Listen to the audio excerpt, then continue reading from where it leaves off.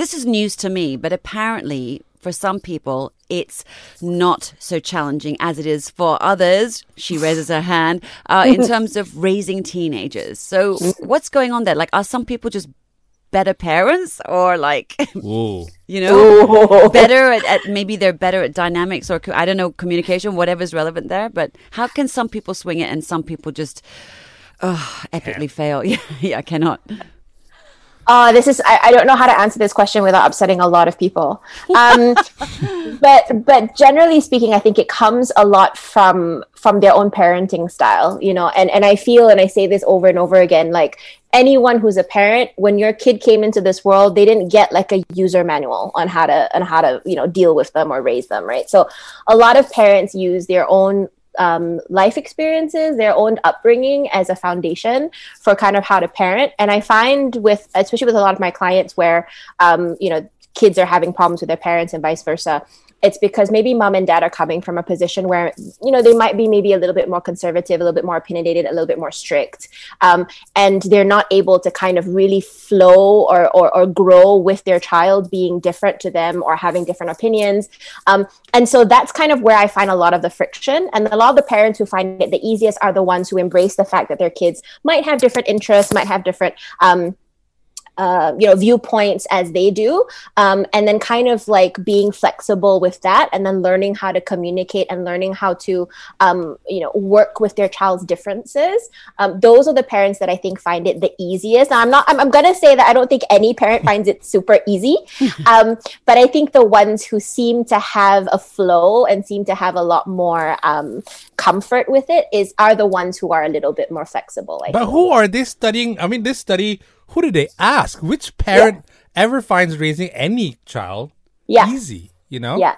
I don't think I can name any. Like, I don't think I know any of my parents, even the ones who are super close to their kids and rarely fight with their kids, they still find it challenging. Yeah. Like, I don't think I know anyone who thinks it's easy. I think for me, like the most challenging parts are the boring parts, like having to provide meals every day, feed them, like those the humdrum things. Just that's my insanity of like I can't cope. But going back to what you were saying about so the parents that on the sort of the spectrum of going with the flow versus sort of being rigid to rules and regulations. I'm simplifying this. Somewhere in there is this sort of like disconnect with the fact that we were all teenagers once, right? Yes. So how does that happen? Why does that happen? Is it because it's beaten out of us? Like, are we damaged and broken by the time we have our kids that we don't remember what it's like to be a teen? We're just completely like jaded about life. No, we're like robots, right? Yeah. No, I think it's just because we've outlived it, or we've lived past it, right? So the thing with teenagers is that you're dealing with a demographic that is growing neurologically, they're growing physically, they're experiencing a lot of what life has to offer for the first time.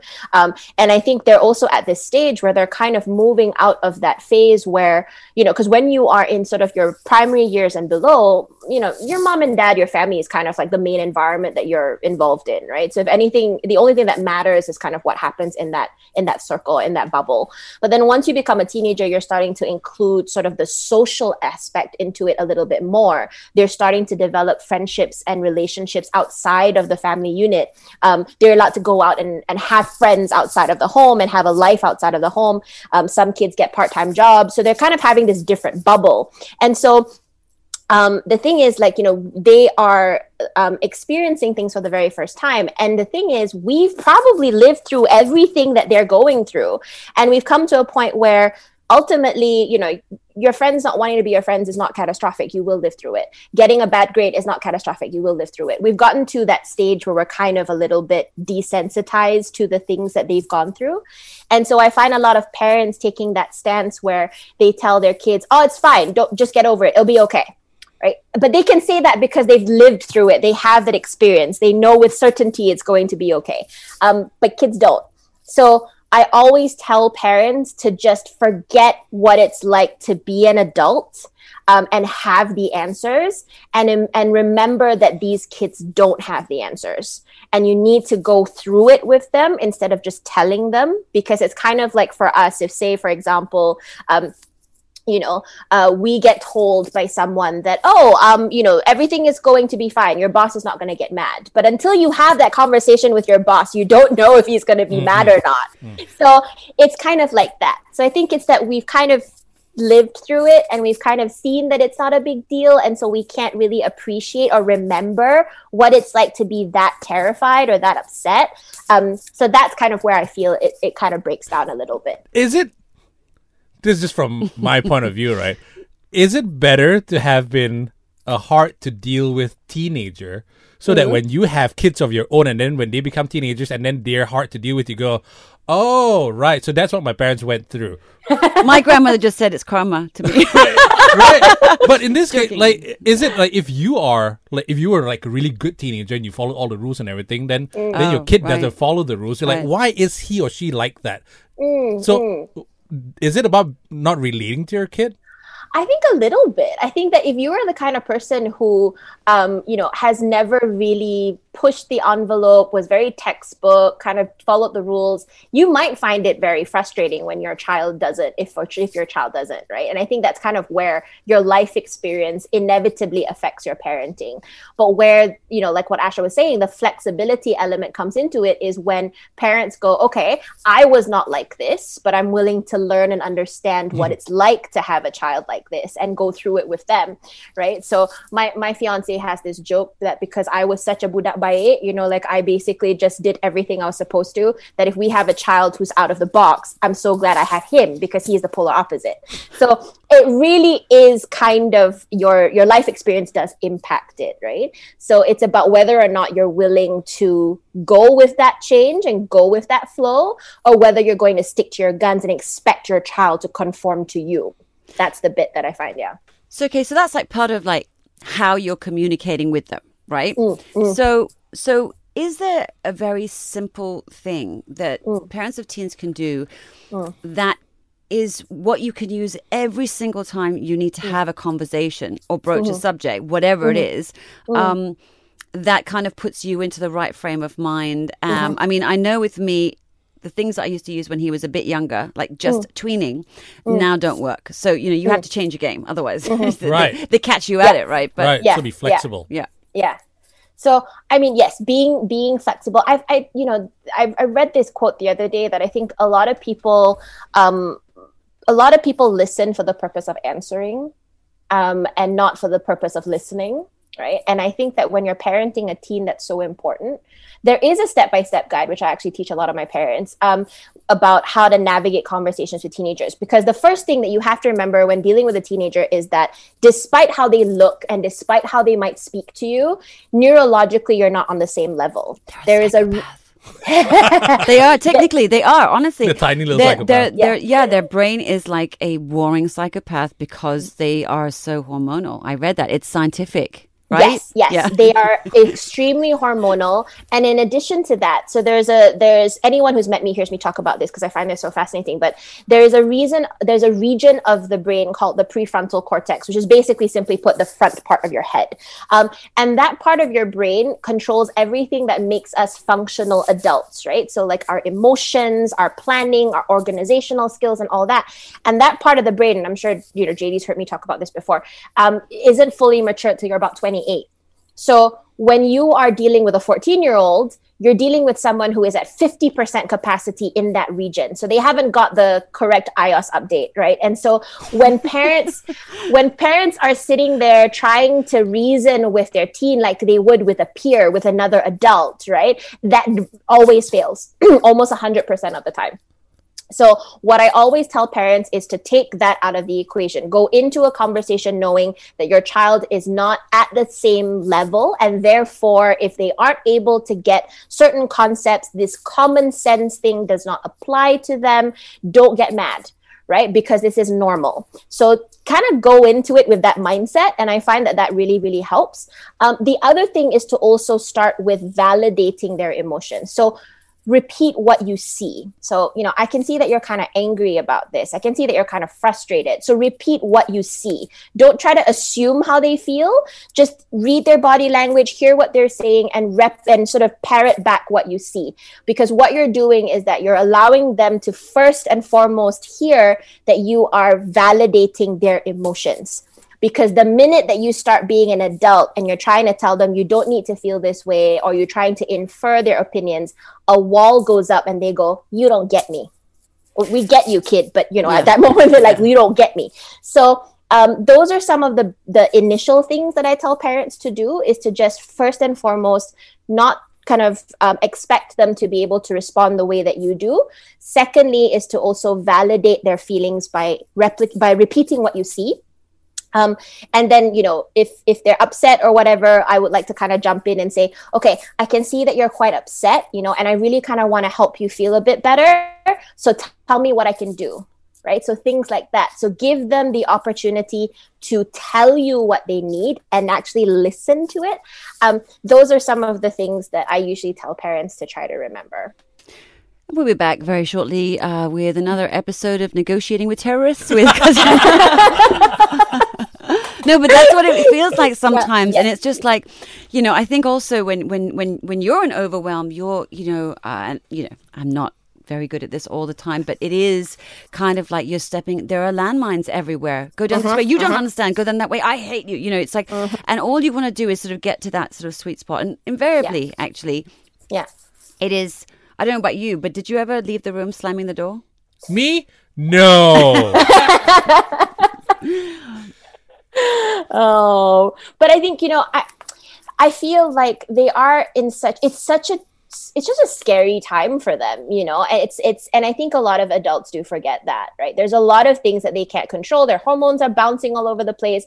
They're subject to so much peer pressure. And I think that we don't give our kids enough credit nowadays, because when we were growing up, social media didn't exist. It is, it is a really tricky time for them. But that being said, I feel for parents as well, because there really is no, even if we were to kind of reflect on or to refer back to our parents on how to raise teens, they don't even really know, because it's a different ballgame nowadays altogether, right? So I feel like, I tell parents it's not easy. It takes a village. It really is true, right? But there are very sort of clear-cut black and white techniques that we in therapy use a lot when we're dealing with teenagers. In fact, I have a book that I'm looking up to that actually really helps. It was based on it was a technique, a step-by-step technique, and I want to pull it down, but I don't know if I can. So it's following stuff like this. So it's giving parents a very simple framework on what to do. You are human. If you get upset, it's okay, right? You're not supposed to be Yoda, Zen master all the time. So or if ever. You get or ever. Yeah. So these are not the drones you're looking for. If you're not able to stay calm and things get explosive, just remember that you can always go back to it. If a conversation doesn't go the way that you wanted, take some time, get some space, and then when things are calmer, do go back to them and just be like, hey, so I kind of wanted to talk to you about what happened earlier. I'm really, really sorry that things got to that level, but I'm really interested to know kind of how you feel. Because I think that that's something that a lot of parents don't do enough, is that when things get explosive, they kind of leave it and then expect it, and then just kind of be super nice, or just kind of like leave it and then get back to things, life as usual. But you can always go back to it. So that's what I would say. I think I find what helps in that for me personally is actually apologizing. Yes. And saying, I am supposed to know better and didn't handle myself well. How am I supposed to expect you to sort of do better than what I can't do? So I find that actually, highlighting the flaws. But if you apologize, do you lose the respect? I suppose, I don't know. No, not at all. I feel like there's, and I think this is very Asian as well, is the fact that the concept of respect, we don't really stress the fact that, it is a two-way street, right? I think in Asia, we kind of feel like because you're an adult, because you're the parents, you have to automatically respect. them, but then the reverse might not be something that a lot of people feel they have to do. So I like what Asha said. It is really important to apologize when you make mistakes, because you're setting the tone for your kids. You know, your kids are never going to apologize if mom never does or dad never does, right? So they need to feel like, if you're setting the tone, I am acknowledging my flaws, I'm acknowledging my mistakes, and I'm making amends. That is going to be what they are going to follow when they're in that position. So I don't think you compromise respect by apologizing. I think you compromise respect if you're kind of putting yourself in a position where the child always wins, right? And you're not kind of addressing certain issues. You're not giving them consequences. You're not enforcing rules. You're basically a doormat, right? Because you don't want to incite any arguments. That could kind of make you not sort of tread the line of not being respected. But ultimately, saying sorry, I think, makes them respect you more. So, okay, just going back to something you said earlier about, you know, I call it, this is the era of swimming with sharks when it comes to raising your kid, because, you know, we're going through, as you said, the social media stuff. And it's our job to have those important conversations with the teens about their body, about safety, and about things like puberty. So I wanted to ask you twofold thing here. How do you talk to them about that? It's exactly. So I had a conversation with my son the other day. Like I'm like a sledgehammer open about stuff, because I think the more matter of fact I am about something as I am, you know, it's the same as having a cup of tea, the more it takes away any kind of shade that's sort of cast upon it, right? But obviously the kids have limits. It's like, I don't want to hear that. There's too much, you know. So you try and follow the kids' boundaries. So you're getting to that age, huh? You can't do that, right? No, you can't. And there's not enough times, you know, like back in the old days, Waltons, there used to be a casual thing of, you know, something would happen or they'd be out playing game, and then that would be a great metaphor to segue into a conversation about stuff. But, you know, we've been in COVID. We've been in lockdown. How am I supposed to, you know, have those segues? Oh, we're cooking dinner. By the way, you know. I'd like to talk to you about this really uncomfortable topic. Right. So I guess my question is like, it is a sensitive subject, and it's all the more so because there's so much more acutely self-aware and are already doing compare and contrast with what's out there on Instagram and all the rest of it. So how do you start and approach the sensitive topics? How do you know when to sort of pull back a bit? How do you know when it's too much information, like you don't want to scare them? Or you're giving too little, and to not maybe use metaphors that they won't understand, because they may take that literally, and then you're stuck with somebody who thinks that, you know, they don't get it. Things work a certain way. So you've gotten on that carriage, have you? And people are like, what carriage, right? Yeah. Oh, JD, I think if you're planning on having that talk with someone, we need to prep you before. Okay, good. All right. I second that. We're taking them out to lunch. But how do you approach that? Oh man, you know, I think that the one thing is you have to remember that, like, you know, if they're probably going to come across it whether you want to or not, with social media and with, you know, just a lot of the younger generation are talking so openly about things like body image issues and sexuality, like so much more than when we were growing up. So, you know, parents who try to shelter their kids too much, it's not going to work. They're going to find out. But ultimately, what you do want to do is to have an open line of communication with them where they feel comfortable coming to you if they have questions. So something that I find is comfortable is to do what Asha was saying, is to kind of try and be like, hey, so, you know, you could start with something like, hey, so I was on Instagram the other day and I saw this post about someone was talking about sort of like their body and stuff. And it kind of made me realize that, you know, you are growing up and you might have certain questions. And, you know, I just want you to know that if you see anything on the internet or your friends are talking about things, or if you have any questions about, you know, your body's changes and stuff like that, you know, mom's here to help you through with that. Right. So it's helpful to kind of just tell them like, look, I'm here, right? If you see anything, just, you know, give me a heads up and I can help you out with that. That could be a lighter way of kind of talking about it. If you know that they're at the age where they're on social media and their friends are chatting about it, which, to be honest, I've got kids as young as like 11 or 10 who are coming in here who are talking about things like sexuality and things like that. 10? So even younger, my goodness. Even younger, yeah. It's in primary school now. Don't forget what they're exposed to on YouTube, and if parents don't have controls and stuff, what you see coming up as suggested next can be quite frightening. But that's a whole different conversation for another day. Yeah. Yeah. But is it easier Because I'm putting myself in let's say I'm a teenage kid, I'm a teenage boy, and my mom comes up to me and says, "Hey, you're getting to that age. Want to have that chat, right?" I don't know whether I want to talk to my mom about it, Right. or is it easier for a boy to talk to the dad and a girl to talk to the mom about puberty? I'd like to answer that because I'm a single mom with a son. Yeah. Right. So like for me, it was like the only way I could do this was to like everything is exactly the same. Your bum is the same as your nose and both should be kept clean. If you know what I mean. Right, Like, right, okay. Really like that's it. I like that phrase. Yeah. So you know, like when I had to research about how to do, you know, getting nappy trained, potty trained, sorry. You know, I put target practice. So I had in the garden, like little bath toys there and Bez like, okay, hold it, target practice, try and shoot that sort of thing. To be as casual, even if I was uncomfortable, as casual as possible, because there is nothing, any kind of weirdness I feel is actually on me, because at the end of the day, the weirdness only comes when you create the weirdness, right? Right. Yeah. So I think like it's even more powerful perhaps when, in my opinion, the opposite gendered parent has those conversations to know that it is something you should be able to talk about with anybody. So, is it easier for moms? Because moms generally dads, can deal with both boys and girls, but dads are like, when a girl comes of age, they're like, how do I talk to my little girl about this? You know what I mean? I think you know what Asha said is true. The discomfort is on behalf of the parent, Especially the right? guys. Yeah, The yeah. men. So I think like, you know, I've had single dads come in here who've had to talk to their daughters about periods and things like that, and it's mortifying to the parent, right? But for the child, they don't know any better.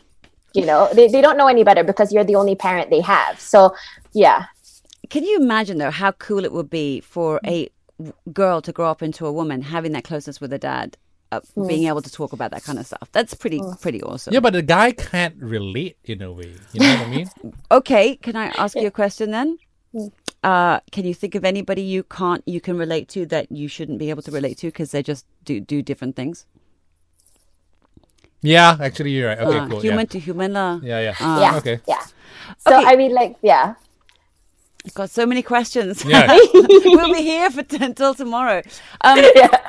Okay, so so the first suggestion is to kind of open the door and leave it ajar, Yes. right? To welcome in anytime you want. Okay. Yeah. Yeah. So what about how you start off the conversation that needs to be had because perhaps a particular incident happened at school, or you know, the bullying's around, or you know, you for whatever reason you have to instigate and you can't just leave it open, that conversation. Like, how do you do that? So I would first take into consideration how old they are. So your, you know, the younger children, so we're talking about sort of like in the upper primary, early secondary age, I'd kind of focus on it as from like a physical thing and just be like, hey, so, you know, I know that there are certain conversations that are being had at school about this, and I kind of just wanted to talk to you about it so that, you know, you're getting information from a place that you can trust other than sort of stuff that might not be valid, right? And I'm open to any questions you might have. I mean, of course, don't say it this formally, but sort of in this sort of realm. But, you know, I would always say to them, like, focus on the physicality of it. So like, okay, so now that you're, you know, 13, 14, 11, whatever it is, you know, your body's going to be doing a lot of changes because you're growing, right? So for example, you might have, you know, changes in different parts of your body. Like for girls, you might get, you know, your breasts might kind of grow, and kind of focus on sort of the physicality side of it. And remember that if you're going to be cringing through it, they are going to make it, they're going to feel it's uncomfortable. Yeah, stick to the facts, Yes. JD. Okay, Stick fine. to the facts. Right, all right. Yeah. So kind of just make it like, you know, very casual, very sort of like, you know, not uncomfortable, even though it might be on the inside for you. Focus on the physicality side of it. And then as they get, so don't feel compelled to talk about sort of like more the sexual side of things with the younger group, because that will be TMI for them, right? But as you get older, you know, feel free to include that in the conversation and make it normal and just be like, you know, for boys, for example, right? So say things that, you're going to have certain changes, you're going to have certain interests and urges that you're going to need to want to, address. And that's completely normal and it's completely fine. Talk about things like safe sex and protection and all of that. But remember that your tone of voice is really important. If you're going to make it sound bad, like I've had some parents tell kids that they're not allowed to, the topic of sexuality is a no, right? You're not going to tell your kids to go out and have, sexual relations just because you're talking about it, right? That's a misconception we need to break. So feel free to talk about and be like, this is going to happen one day. I would like for you to wait until you're older because it's safer for you and you can make more choices as you get older. But ultimately, one day it is going to happen. And if that happens, you need to be safe by doing this, because if not, you could get sick. And, you kind of just be very factual with them. So think about the age, do something that's age appropriate, right? Be mindful of your tone of voice. Make sure that you're not being too judgy, too, negative, too cringy, whatever it is, because they're going to take the cue from there. Listen to them. If they're like, mom, this is really like uncomfortable, pull back and be like, okay, I understand. It might be a bit weirded out, but, it's important that you know all of these things. And there's a lot of, if you're going out to your friends who are learning about it at the same time as you might get sort of inaccurate information. So whenever you're ready to come back and ask me questions, let me know, so just be mindful of what your kids' boundaries are. But it is a conversation that needs to be had. So kind of plan it before you have it. Don't kind of just be like on a whim and just be like, hey, okay, I'm going to go and talk to you about this. Yeah, don't be spontaneous. So, I've just decided to have the birds and the bees talk with you today. I was just frying 2 eggs. I got 2 fried eggs in the pan. So, son, let me talk to you about women. So stick to the facts. Yeah. Don't look cringy and pull back if everyone feels a bit uncomfortable. Okay. Yes. And be age appropriate. So don't try to talk about sex and stuff if they're like 8 or 9 or whatever, however old. Because I was reading the other day that some parents are being encouraged to talk to kids about puberty at about like 7 or 8. And so that's like a little too old talking about like, intimacy and stuff, because they're just emotionally not ready for that stuff. Yeah. But at the same time, if you're having this chat pretty late with your 16, 17-year-old, you should be talking about it. So son, you're 30 now. Let's have that chat, right? Finally. Hilarious. Oh my goodness. Okay, I guess, again, harking back to something you were saying about, this day and age, is there some aspect or area about raising teens? And obviously with the, very difficult time we're going through at the moment, that's something super important to sort of kind of be aware of and keep sort of closer in our periphery in terms of our thinking, just to sort of keep an eye to know, being moody, slamming the doors and angry is okay, but perhaps this isn't. Like, how, is there anything we should be thinking about? I mean, I think that any type of withdrawal is bad. Right? So if your child is kind of pulling away, not wanting to. So this is the thing that I find really funny when I talk about this to parents, is that when teenagers don't want to be around their friends or when they don't want to socialize, I've had a lot of parents think that that's a good thing, because they're just like, yeah, more time with the family, more time studying, or something like that. But it's actually developmentally appropriate at that age for them to be very social creatures. And so if they are either finding it difficult to engage or they were previously social and withdrawing, that's something that needs to be taken into account and really sort of paid attention to now more than ever, especially with this lockdown. It is so easy for kids to just kind of cling to the wall and withdraw from their friends, and that's not healthy. Definitely, if they're doing any type of sort of isolation, if they're imposing any type of isolation on themselves, that's something to keep mindful of. The other thing also is, if anything that they're doing is impacting upon their functioning as a teen. So if, say, for example, they are extremely shy and that's affecting their ability to socialize or even talk to family members, that's sort of impacting on their ability to function, that's a problem.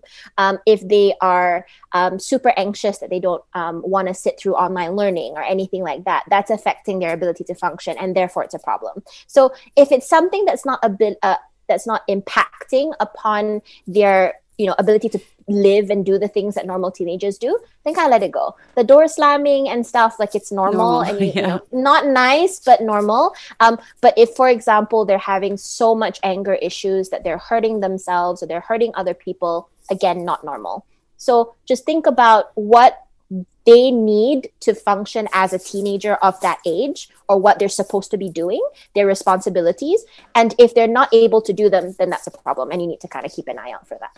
Yeah, I get a bit suspect when my kiddo, I hope he's not listening, is nice and polite, and I'm just like, what are you what have you done? What's wrong? Do you have a fever? No, I only say that because like when he's sort of feeling quiet and sort of munderish, it's like predominantly he's in his room gaming and he's in his world and his social life. He's got it going on, you know. He's so yeah, when he comes down and wants to spend any time with me, I'm kind of like, are you sick? Please don't be sick. Okay, so I guess another question. Having, you know, a kiddo who thinks that was my stomach. I've eaten cheesecake, but I'm still hungry. Okay, yeah. Anyway. Sorry. So having a kiddo who, you know, okay, let me start again. The area I live in and the group of people I know, because of school and everything, you know, we've got a vast range of different kinds of teens with different interests, which is absolutely normal because people are snowflakes. They're different, right? And I don't mean snowflakes in the colloquial negative term. I mean like different individual, kinds of people. Yes, different kinds of people. However, I have noticed with my own son and with other kids that are rainbow kids that there are a lot of other things to take into consideration, like whether it's hypersensitivity and all of those things that come in play, especially now, again, with lockdown happening again and school being blocked out. So I wonder whether there's sort of any differences we could talk about raising teens that are... I hate using this sort of differentiation, but atypical and typical. Yeah. And I say that with reservation. I don't mean to, you know, upset anyone because I don't like it either, but it's the only way to sort of just explain what I mean. Yeah. You know, I think that, you know, the snowflake analogy, not the negative one, it really is true. And even, you know, the way that I look at it is even within the quote unquote typical range, no two children are the same. Right? No two kids are the same. And so I find that sort of like boundary between typical and atypical is kind of irrelevant sometimes, because I just look at the atypical children as just being a variation of, you know, as just being a different child, to just like how everyone else is different. And so I think it's important to just, you know, embrace the fact that everyone is made up out of different things. Like even children who are on the autism spectrum, for example, it's called a spectrum because all of them behave differently. All of them have different needs and different, you know, challenges. And so, you know, I always tell parents, use your child as the starting point. Right? Your kid is going to be made out of different things. They're going to have different insecurities. They're going to have different issues. Use that as a starting block. Don't use everyone else's starting points as where you think you should be, right? Just because your one child might have hypersensitivity or for example, like tactile sensitivity, which other kids might not have. Don't try to force your kid or feel bad about yourself or about your child about the fact that he's not like that, right? So, you know, start with your child, address the issues that affect your child with your child, right? And if, for example, you have, which is something that's very common with the kids I work with, is when they're quite high functioning and they identify that they're not like maybe the more, again, quote unquote, typical children. The awareness. Yeah. So that's something that you kind of have to talk through with them and say to them, like, yeah, you know, I mean, everybody's kind of different. Like some things that you might find really, really easy to do, I'm sure that even they find really, really difficult to do, right? So just because you find something challenging doesn't make you less than or make you any different to them. It's just, or inferior to them. It just means that you're built differently, right? So let's think about the things that you can do, that you do really, really well, and see whether it's something that, you know, other people have different strengths as well. So it's about kind of normalizing it, right? Which is something that I really like a lot of schools in Malaysia are trying to do, where they're trying to allow more sort of differently abled or special needs or whatever you want to call it, groups of kids to join sort of mainstream classes in an effort to kind of encourage kids to accept differences in different kids.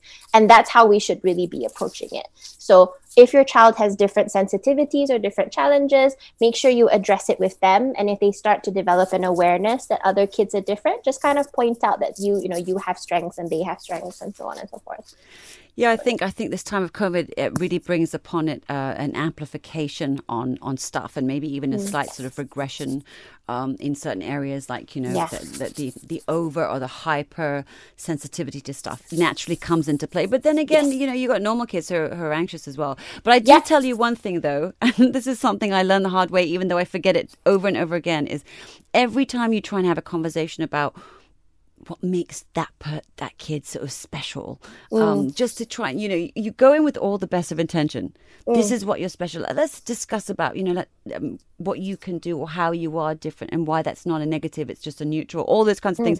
It's as bad as your mum coming up to you and telling you just before you go out on your first date how pretty you look. You're going to run and change if mummy calls you pretty, and you don't believe her if she calls you pretty because it's just mum, right? So you've got all of, it's just again. So don't go up to your kid and say, "Mommy loves you. You look very pretty, and you're very special." Yeah, don't say that. Do not say that. Yeah. Okay. It's a tricky time because I think that they're also programmed in their head to feel like your parents don't know anything about life and don't know anything about you, and that's developmentally appropriate. I promise you they will grow out of it, but for the moment, they are going to roll their eyes at a lot of things that you say, but ultimately if you are enforcing it, if you are being sort of this consistent presence in their life, then at least they have that to fall back on. All right. It's the universe testing you as your decision to be a parent. They throw these challenges up, and you have to meet them with the heart of a warrior. I am being challenged. I will. Game on. God said, "Hey, you wanted a kid. Yeah, deal with it, right?" This is what it is exactly. Okay, so what would you say if you had one big umbrella or a couple of points for parents raising teenagers, especially in this last year and this year where it's already difficult enough as it is, and now you've got all this added pressure, not only from socially, but also with schools or not schools, and not having social interaction. Like a lot of it has been stunted or amplified. So what would be your advice to parents with teenagers right now? There's really no clear-cut step-by-step way on how to raise a kid. Well, you're fired. Yeah. As a resident. We want answers, for goodness sake. No, but ultimately I have, that's something that I say is that, there's no, step 1, step 2, step 3, clear cut, black and white way of raising your kid. Right? There are some golden rules you have to follow, like keeping them safe and helping them develop emotionally and physically and things like that, which I'm sure everybody is aware of. But ultimately, whether or not you choose to make this micro decision or that micro decision, it's not really, there's no black and white, right? And I think that parents need to embrace that. You need to first stop beating yourself up if you feel like you're not meeting this standard of good parenting. It is a learning process for the rest of your life. It will be, right? But, you're definitely not alone, right? And that's something that a lot of parents also feel when they make mistakes or when they're having challenges with their children, is that they're the only parent on earth whose child is behaving this way, or that they're the only parent who's messed up this way. You're not, right? And so they will always look to you. So you are the pilots of this airplane. And so for as long as you feel, comfortable in your position, for as long as you can stay calm, and for as long as you're willing to make alterations where necessary, your children will follow in kind. But if you are freaking out and running out of the cockpit screaming and throwing things, even without them knowing why, they're all going to start panicking. And that's a metaphor I use a lot with what's going on outside right now. We don't have the answers. We're the adults, but we don't know the answers to things, right? We're going into a lockdown, which we thought we wouldn't need to at one point, right? And so, don't try to explain it to them. Don't feel like you need to have the answers. But for as long as you're staying calm and going with the flow and willing to put one foot in front of the other, they will follow. So for the simply put, parents, make sure you take care of yourself and you make sure that you're in the right state of mind. Because if you prioritize that, your kids will fall into line. And with regards to everything else, just take one day at a time. Listen to your children so they will listen to you. Treat your children the way that you would have liked to be treated when you were that age, when you were angry with your parents over something, what you wished your parents would have said and done. Do the same for your kids. Treat them the way you want to be treated now, even. So if you want to be treated with respect, respect them, right? And that's a pretty good place to start.